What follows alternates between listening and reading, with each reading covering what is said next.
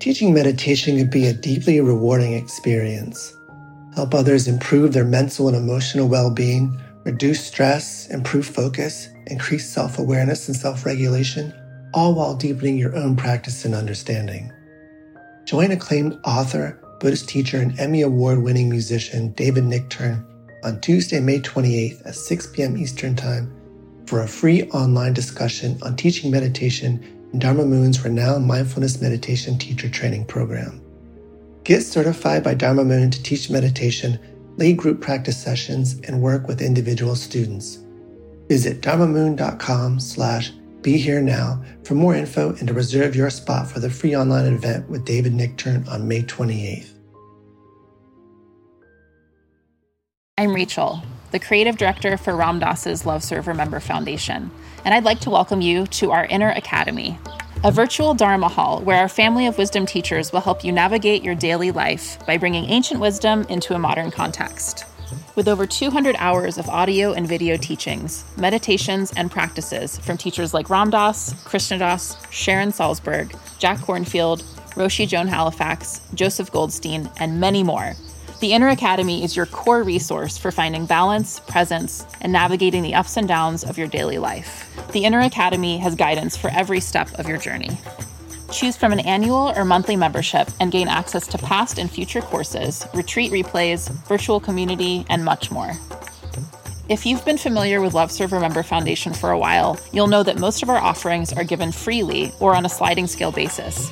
So when you subscribe to the Inner Academy, you're paying it forward and bolstering our ability to continue creating accessible offerings for all in the future, as Ram Dass wished for us to do. Be here now and start your journey with Ram Dass's Inner Academy today. For more, visit ramdass.org/Inner Academy. Worried about letting someone else pick out the perfect avocado for your perfect impress them on the third date guacamole? Well, good thing Instacart shoppers are as picky as you are. They find ripe avocados like it's their guac on the line. They are milk expiration date detectives. They bag eggs like the 12 precious pieces of cargo they are. So let Instacart shoppers overthink your groceries so that you can overthink what you'll wear on that third date. Download the Instacart app today to get free delivery on your first 3 orders, while supplies last. Minimum $10 per order. Additional terms apply.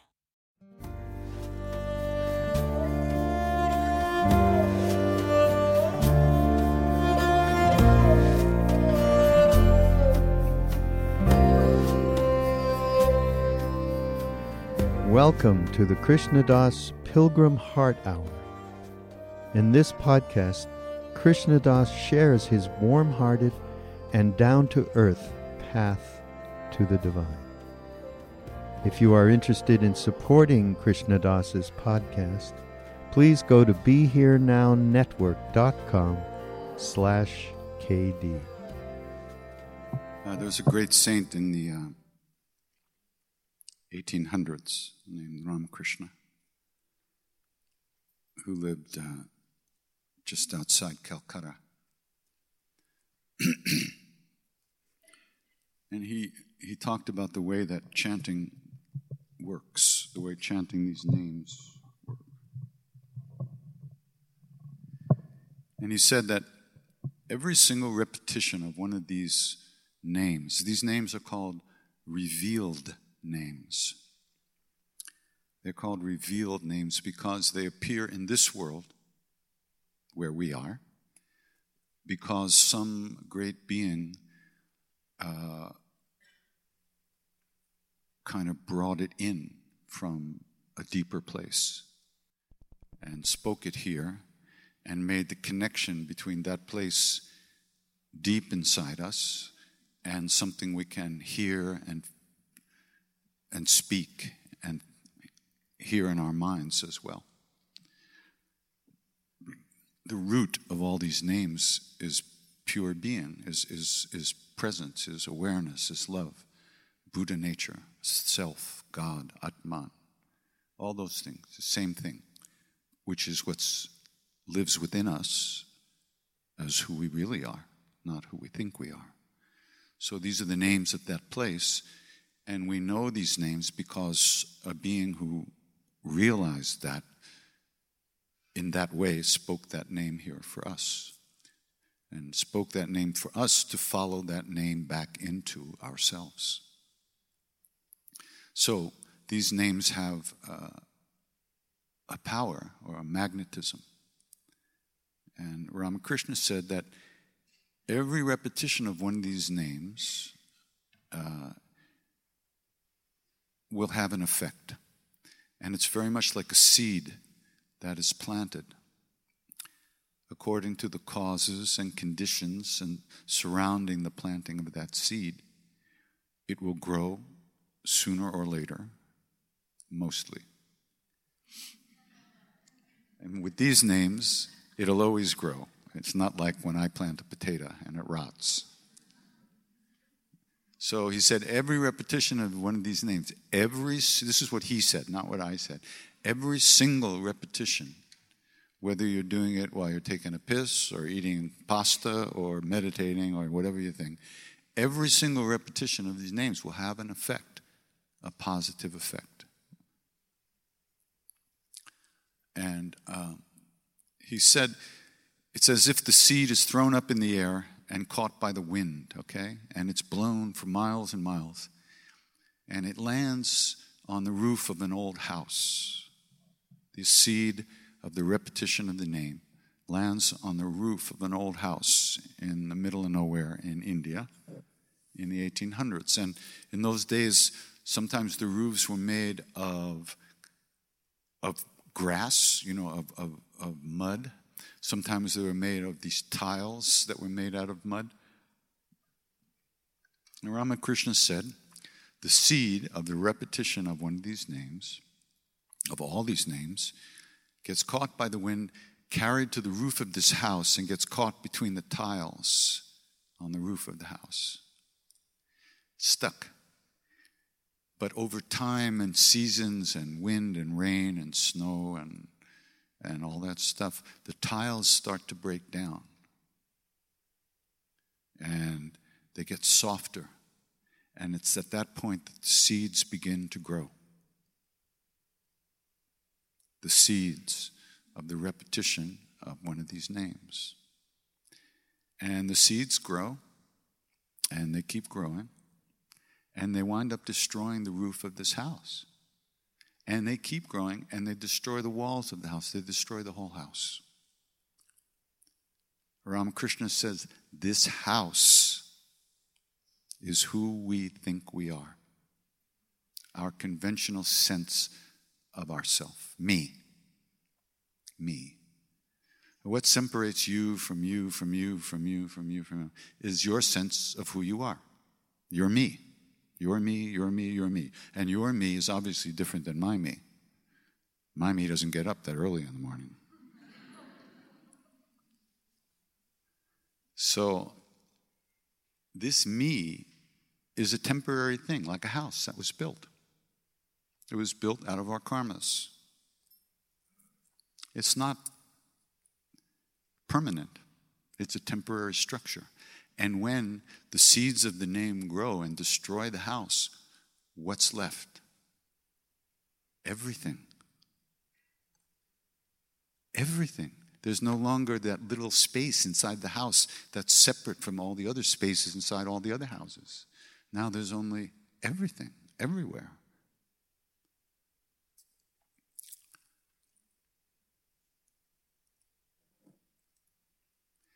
Well, you might notice that he doesn't talk about how me feels while all this shit is happening. Why? Because it doesn't matter. That's just me, cranky and nasty and dying. We don't pay any attention to that, do we? Well, unfortunately, we do. That's all we do, actually. We might chant a few names during the day, but basically the whole day is, what am I doing now? When am I going to do that? What do they think? What am I doing? Me, all day long. So, any little bit of practice you do is a seed that you're planting. And it doesn't matter what you think about it, because what you think about it is just what you think about it. And that's going to change according to whether you stubbed your toe or you took a hit of grass or something. It's just going to change. It's always changing what you think. That also, it's like the wind that blows around. It doesn't mean anything. But we think it does, so it does, because we think so. So, because you cannot think yourself out of a prison that's made of thought. Can you? No.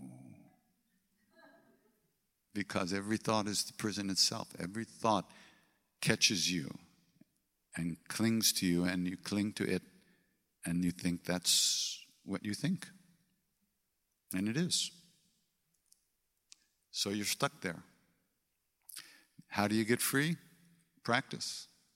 Because practice plants these seeds that will grow at the right time when they're ready. And they will dissolve this feeling, this false feeling of separateness that we have. And it's false. It's not ultimately real. It's based on things that created it. And if it's created, it's going to uncreate itself sooner or later. That's the way it works.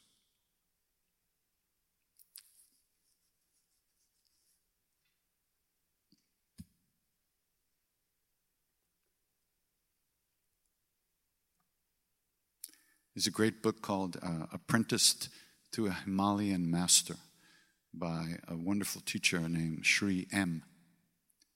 And I know him, and he was telling me that he went to visit the Dalai Lama to ask for his blessings. Sri M is now in the middle of a walk through India, from the southernmost tip of India to Kashmir.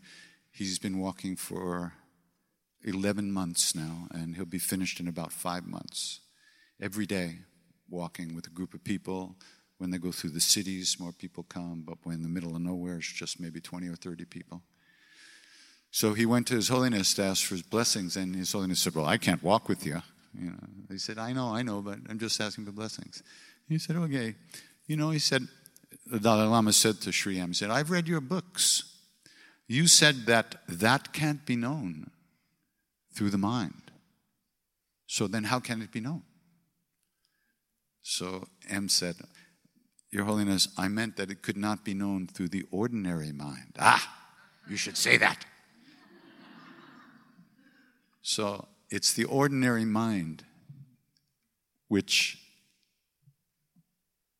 we live in. We live in our ordinary mind. All of us, you're all in mine, I'm in yours. It's just our perceptions. But that can only be known through a different aspect of mind, which is not included in ordinary mind, daily mind, worldly mind, the busy mind, the mind of thoughts. So how do we break down this house? And you see, in the house is where we keep all our stuff. Our selfishness, our greed, our shame, our fear, our anger. That's where we keep all that stuff. No house, no place to keep it. So it floats away. Because stuff revolves around me. And when me is no longer there, there's no stuff anymore.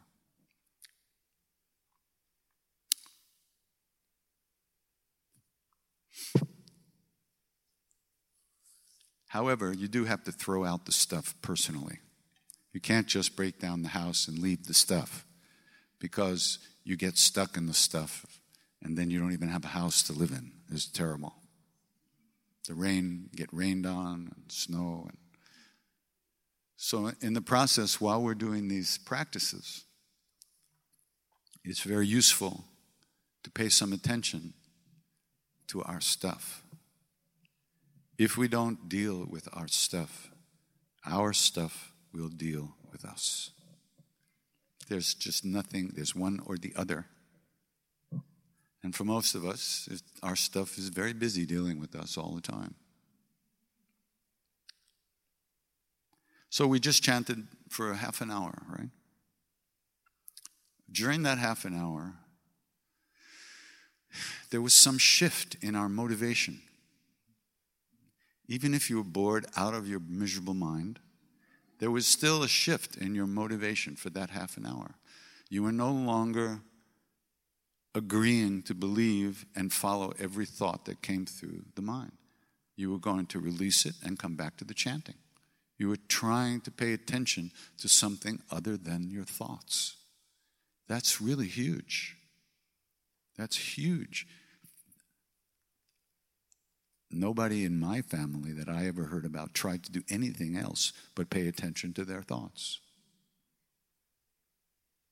So you just did something probably that nobody in your family for generations has ever done.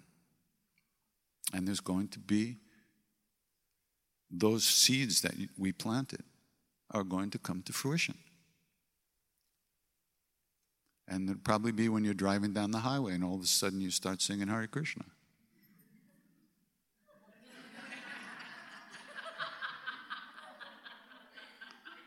First of all, you make sure nobody's in the car with you.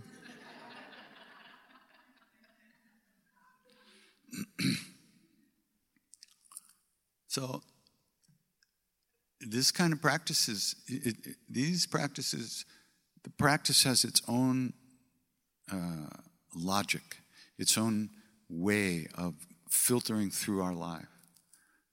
And it doesn't depend at all on how we feel about it. Especially when you're doing the practice, your job is to sing, not to be thinking about anything else. Is it good? Is it bad? How long do I have to do this? Why did I come here? Why is he singing that song? Can't he sing something else? Just another thought. And the more you do it, the more you get used to how it feels not to be stuck in that thought-making machine. And it's not like you can pat yourself on the back and say, wow, I'm not caught in that thought-making machine. He thought. That doesn't work. But what happens is as time goes on, you wind up spending less, you spend more and more time not engaged quite the same way with your thoughts and your feelings and your emotions. You don't notice that because when you're not engaged with your feelings and your emotions, you, the evaluator, is not there. You're just not there. You're here. And that's a different place than there. So the real work happens when you're really not expecting it. And it's like, who is it that said that? Something like, enlightenment is like an accident. We spend our whole lives preparing for an accident. Something like that. I don't know. But we wind up spending less and less time in heavier, darker states of mind. More programmed states of mind. States of mind that are involved with getting what we want or getting rid of what we don't want, and that whole thing.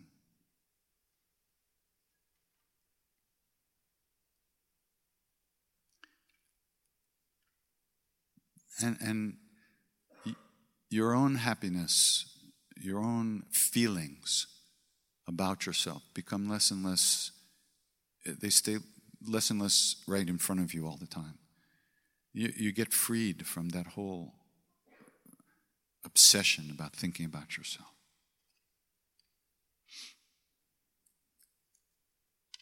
Anyway, questions or anything? Meet me behind the cafe.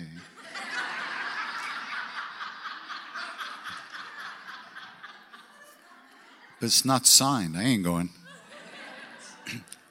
Nina said she remembered enlightenment is an accident, and we spend our whole lives practicing to be accident prone. Something like that. Okay, there's a hand and we have a microphone, so I can hear. Hi. One of the questions that keeps coming up for me is, what do I want? And finding out who I am and my true nature. So getting rid of the small self and the personality, that ego thing that you were talking about, to hone in on what it is inside from the gut sense. And I can't say it. I can't verbalize it. I don't know. So, I mean professionally, like work-wise. And so I'm trying to figure out how to divine that, and if it comes just over time through the practice, or if there's other stuff you can do to help, sort of lead the way. To help exactly what? Say it again. People keep asking me what I want, and I keep saying, I don't know. Tell them to fuck off.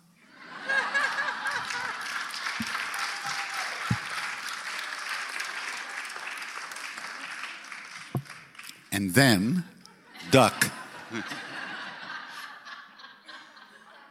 What do you care? What do they care? What do you care what they think? I want to know.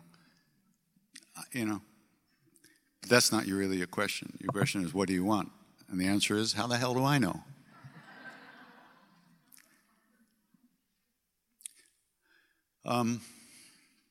You can't explain this stuff to anybody who's not already doing it, because most people just get born, watch TV, drink beer, and die.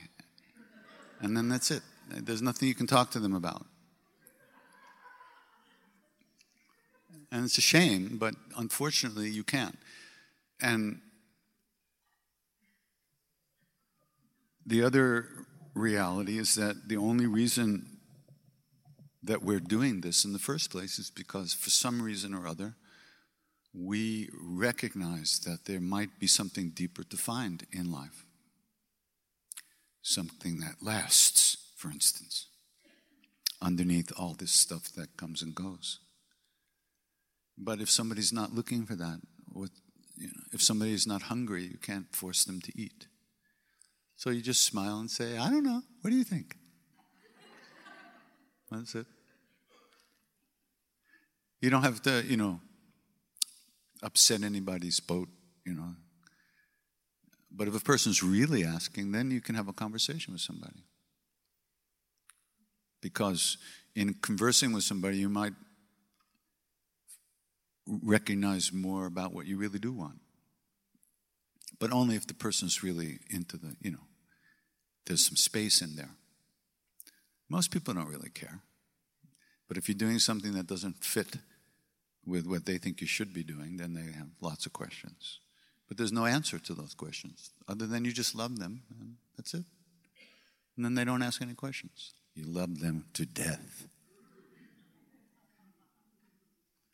And you do. Why shouldn't we, Because people are threatened by anything that's different in life. It threatens people. They feel insecure. And that's not our job, to make people feel bad. It's the other way around. If we're doing this work at all, and if it's working at all, we recognize very quickly that we'd rather people felt good. Why should they suffer needlessly? Right? So you try to make things easy. And in doing so, you're feeding yourself as well. You never really know anything, Let's face it. Later, we'll know. But we won't be asking the question then, so it won't matter. Now, we want to know, and there's no answer to come. Except who we are. That's it. Who we are is hungry and looking for something. What it is, we can call it a lot of different things. You call it what you want. Or don't. Call it anything. Just live.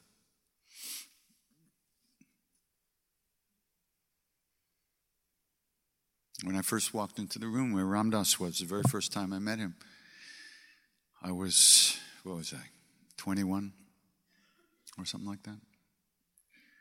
And very confused, very unhappy, very looking for something, right? But not even really, didn't really even formulate that. But when I walked in the room with Ram Dass, where he was sitting, all of a sudden, I knew that whatever I was looking for was real. It was real. That was a big thing. I still didn't know what to call it, but I knew that it was real, it existed, it could be found. But what was it? I'll let you know later, when I know. And that was only 40 years ago, so good luck. Why do you think we're so afraid to love? Why is it so easy to give unconditional love in that form? Why is it so hard for us? I asked Siddhima. Siddhima is one of Maharaji's great devotees. She was with him for over 40 years. I said, so one time I was sitting with her in the back of the temple, and all the grandchildren and cousins of this family that I knew very well came for blessings. One of them was getting married, so they came to get the blessings of Siddhima and Maharaji in the temple. And there was so much love among these kids, right? I have a cousin that wouldn't talk to me if I was, believe me, would never talk to me. So I just saw so much, and I said, Ma, what is it with us, with Westerners? Why can't we love? Why can't we? And here, I'll tell you exactly what she said, and you do what you want with it. First thing she said, what were your parents eating when you were conceived? Cow. They were eating cow. So, this is what she said. Then she said, what were they thinking? Okay, next. And then she said, and then affection was used to control you as a child. And when that happened, love became essentially a manipulating technique. And then you had to give them what they wanted to get what you needed, and they went blah, blah, blah. And so love is out the window. It's finished from day one. What? What'd she say? I can't hear her. So it's curtains for us? Yeah, but the curtains are open. What's your problem? Okay. I don't, It's up to you. Yeah. This is why we are how we are. And when you know that, you can do things to alleviate that situation and short-circuit those programs. You have to pay attention. That's what we're doing here. That's what all this is about. Deprogramming us from the karmas that we are swimming in this lifetime at this time, which we ourselves have created in our own past. There's nobody to blame. People are agents of karma for us. They don't make the karma. They're the agents of our own karmas. Our parents are part of our karma. Agents of clearing or creating? Say what? Agents of clearing or creating karma, both? Yeah, I would say both. They're part of the show. They've been written into the show, the way they are. And they have a show of their own that's also written that we don't know anything about. Most of us don't know our parents as people. I know a lot about my parents now because I found out things. But growing up, we don't really know what they think about, what they feel about themselves. But I tell you one thing, this is my theory, is that the way we see ourselves is the way our parents saw themselves. They saw themselves in a certain way, and that's how we learn to see ourselves in a certain way. Not so much how they saw us, but how they treated themselves. We learned how to, we developed that way of treating ourselves that way. And we're programmed. But so were they. And so were their parents, and their parents, and their parents, and their parents. So there's no curtains, We're here, and we're doing our best. You wouldn't be here if you weren't interested in figuring this out in the first place. And that's the first qualification for doing it. Like I said, most people have no interest in this at all. None. Zero. Even including the people who come to Kripalu for psychological help. Including those number of people over the course of the whole world and all human beings. Very few people are interested in getting free. So it's just the one burning. I was introduced in 1972 at the age of 17 to yoga by a Catholic priest.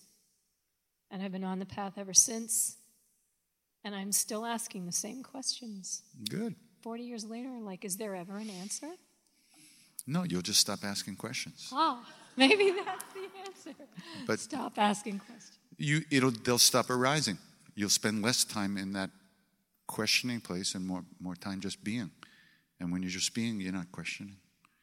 But in order tired, it's tiring, asking all the questions all the time. Yeah, well, you have to do some practice, The more practice you do, the less time you'll be reinforcing those behaviors of questioning everything that can't be answered. There's no answer for those questions. It's your state of mind that keeps replenishing itself moment after moment of dissatisfaction. On and on and on.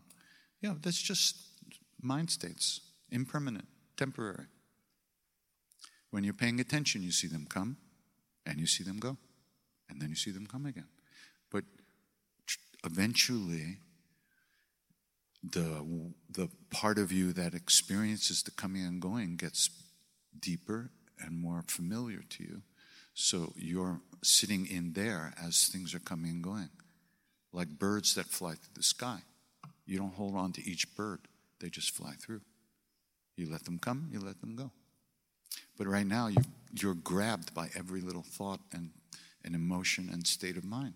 And you're not released until that energy is spent. And then you fall back into yourself for a billionth of a second, and you're gone again. So what happens over time in practice is that when you're dropped by something, you spend more time being here.